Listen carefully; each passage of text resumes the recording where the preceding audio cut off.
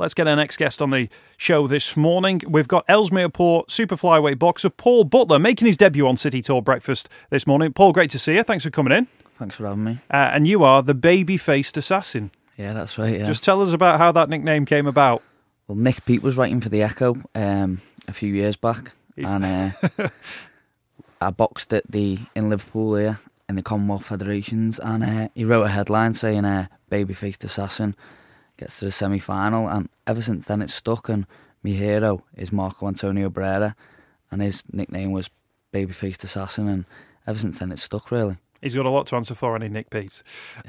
Your record in boxing, and you're 25, by the way, the babyface still intact. Yeah. Just about, yeah. 25 years of age. Just tell us about your win rates, because it's pretty good. Yeah, I've had 14 now, stopped 7. So, yeah, we're going well, and we've picked up a few titles along the way. I think it's 4 in the last 15 months, so we're flying at the moment, and we're pushing on for bigger titles this year. When you're saying we, is that you and your team? Yeah, that's me and my team. Frank will put the fights in front of me, and I'll box whoever's there, and the title's on the line, and I'll take it or I'll defend it. And you're in action very soon, actually, 8th of March at the Equestrian Centre at Aintree. Big night of boxing, isn't it? I'll ask you about your opponents, and we'll talk about Diego Liriano as well. But this is for an Intercontinental Super Flyweight title. Yeah, I'm defending my titles, my WBO and WBA Intercontinental titles. It's a good bill at Aintree. You've got some local lads on. You've got Tom Stalker, Kevin Satchel, who's defending his Commonwealth title. He also holds the British. You've got Ryan Fragan, a gym mate of mine, Matty Fagan, who's doing really well at the moment. He's had 4-0.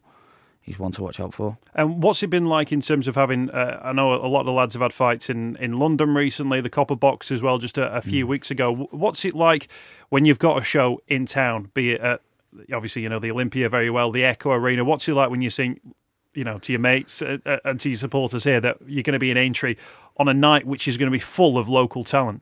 It's a buzz. It's what we train for, and it's what keeps you going in training, that you're boxing in your local town, and you're going to sell that little bit more tickets and stuff like that, really. It is a buzz, yeah. And what's the difference going out in front of a home crowd?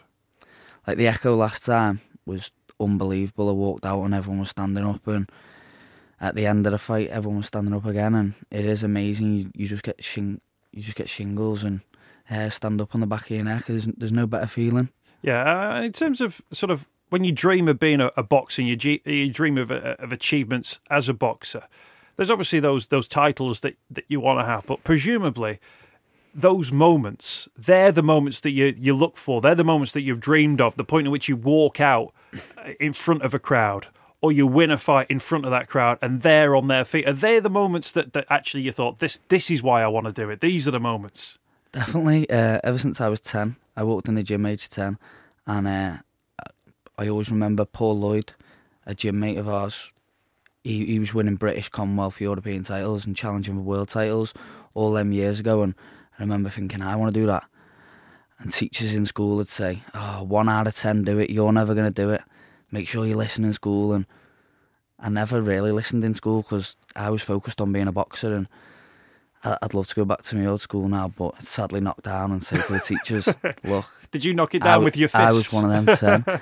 No, it's just sadly been knocked down. It's an interesting one, that one, because of course there's a conversation to be had, I think, on a wider scale about how we sort of focus young people who have got sort of ambitions to get into sport, and how we say to them, look, great, let's support you with that, but also let's give you the backup as well, as opposed to say, look, the chances are you might not make it, so do this just in case, because that, I guess, makes you sort of revolt against sort of learning, because you think, well, no, actually, that's not what I want to do.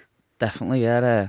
I do wish I listened in school and got on with me work, but I never. But I've been lucky enough to be able to do what I'm doing now and box, and I've got a good deal. But if I was to advise anyone, I'd definitely say listen in school, because this isn't a long career, it's a short career, and I'll be done by the time I'm 32, 33.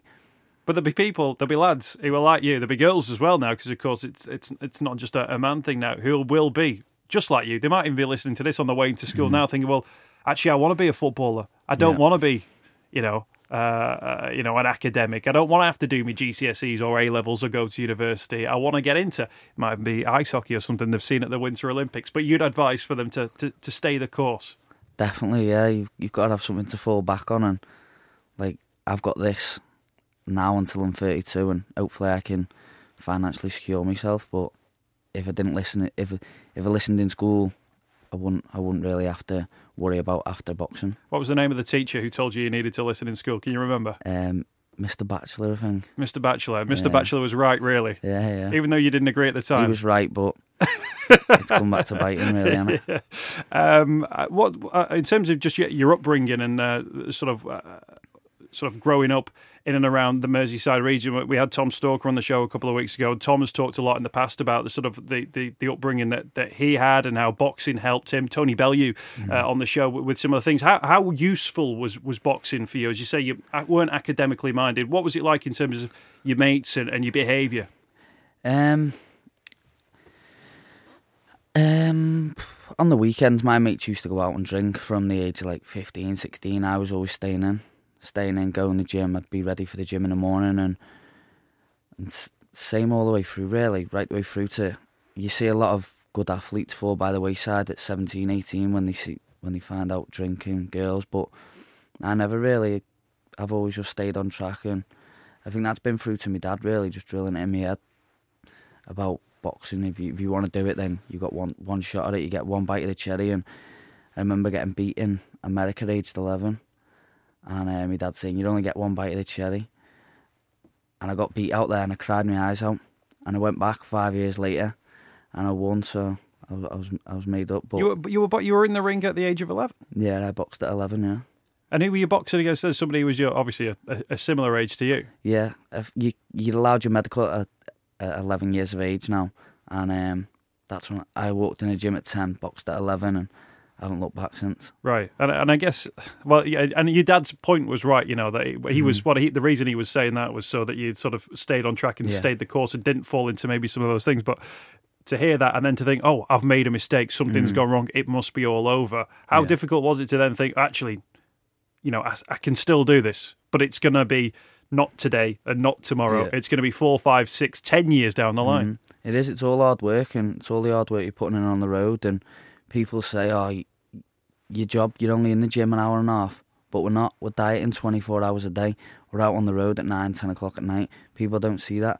Strength and conditioning as well. I've just started a strength and conditioning course, so I'm in the gym every day, and I come home on a Monday, Wednesday, and a Saturday. I'm straight from the gym back to the strength and conditioning gym, which is here in Liverpool.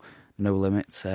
Chris and Danny are working with me there. And what's the worst part about that one? We were talking to Tom, as I said, a couple of weeks ago, and he was talking about doing some weights, and he literally ripped the pec from his bone. He was doing weights that were that tough, which I thought sounded incredibly painful. What's the worst bit? What's the worst bit about your training? Is it the dieting? I would have said dieting 6-7 weeks ago until I've been with Danny and Chris. They've sorted my diet right out. I'm eating more than ever. I was eating 900 calories a day, which is nowhere that's near nothing at all, is it? Nothing, no. Now I'm up to 2,000 and the weight's still dropping off me. It's just about doing it right and eating at the right times. Right. Because, of course, like a man's supposed to eat 2,500, but that's for a bloke who's just a normal bloke. Bloke. But are you trying to lose weight for a fight? Is that specifically for your conditioning for a fight night? Yeah, I was just doing everything wrong, and I'd never really been told how to do it or whatever. And basically, I was starving my body a couple of days before the weigh-in, and but now I'm feeling stronger and fitter than ever. And you're not on the cucumber soup anymore. You're on KFC and that. No, not KFC, quite. I'm just on steaks and stuff. Your opponent Diego Liriano at Aintree on the 8th of March. How much do you know about Diego? I'm not one to watch him, but my trainer's had a look, and he's a slick southpaw, and I haven't boxed a southpaw as a professional yet, so it'll be another box ticked, and we'll see what he brings on the night. But I'm planning on upsetting him. Is that because you don't want to see what he's capable of, or is it because you put 100% faith in your coach and your trainer to tell you what to do? Because I think people will be surprised to hear that you've not watched him box. I remember years ago in the Commonwealth Fed in Liverpool, I didn't watch the first two, and I was in the final against an Indian, and I watched the Indian just for the fact that I was in the final against him. And I watched it and I thought it'd be easy. And I got in there and I got beat. Ever since then, I've always said I'm not watching my opponent. And I've never watched it, and it's been. And it's working out for yourself, because you got so, 14 straight wins. But I trust my trainer, and we work on things in the gym, and he says you'll catch him with this, you'll catch him with that. We work on things in the gym, and that's what we put into the ring. Frank Warren has been really great to some of the Liverpool boxers. Of course, there's the tribes and the little camps that exist in boxing. What's he been like with you in terms of the stability and the deals that he's been able to offer you, but then the opportunities too? I couldn't have asked for any more off Frank. He had me a British title in me 9th fight, a Commonwealth in me 11th, and now we're on the verge of a world title within the next 6 months. So I couldn't have asked for any more off Frank. He's brought me along nicely, and I've had 14 fights now, and there's not many people that can say they're on the verge of a world title shot. I was talking to some of your team last night. What sort of the next 6 months hold then in terms of yourself and, as you say, the world title shots? What level would that be at? Well, Stewie Hall's just won the bantamweight title. He's from Darlington, so he's defending his title against Martin Ward. So hopefully I'd get the winner of that, and there's a clash there for the world title, and I'd 100% take that and move up the weight. It's only £3, and it's a fight I'm confident of winning, and I'd love it here in Liverpool to bring the world title back.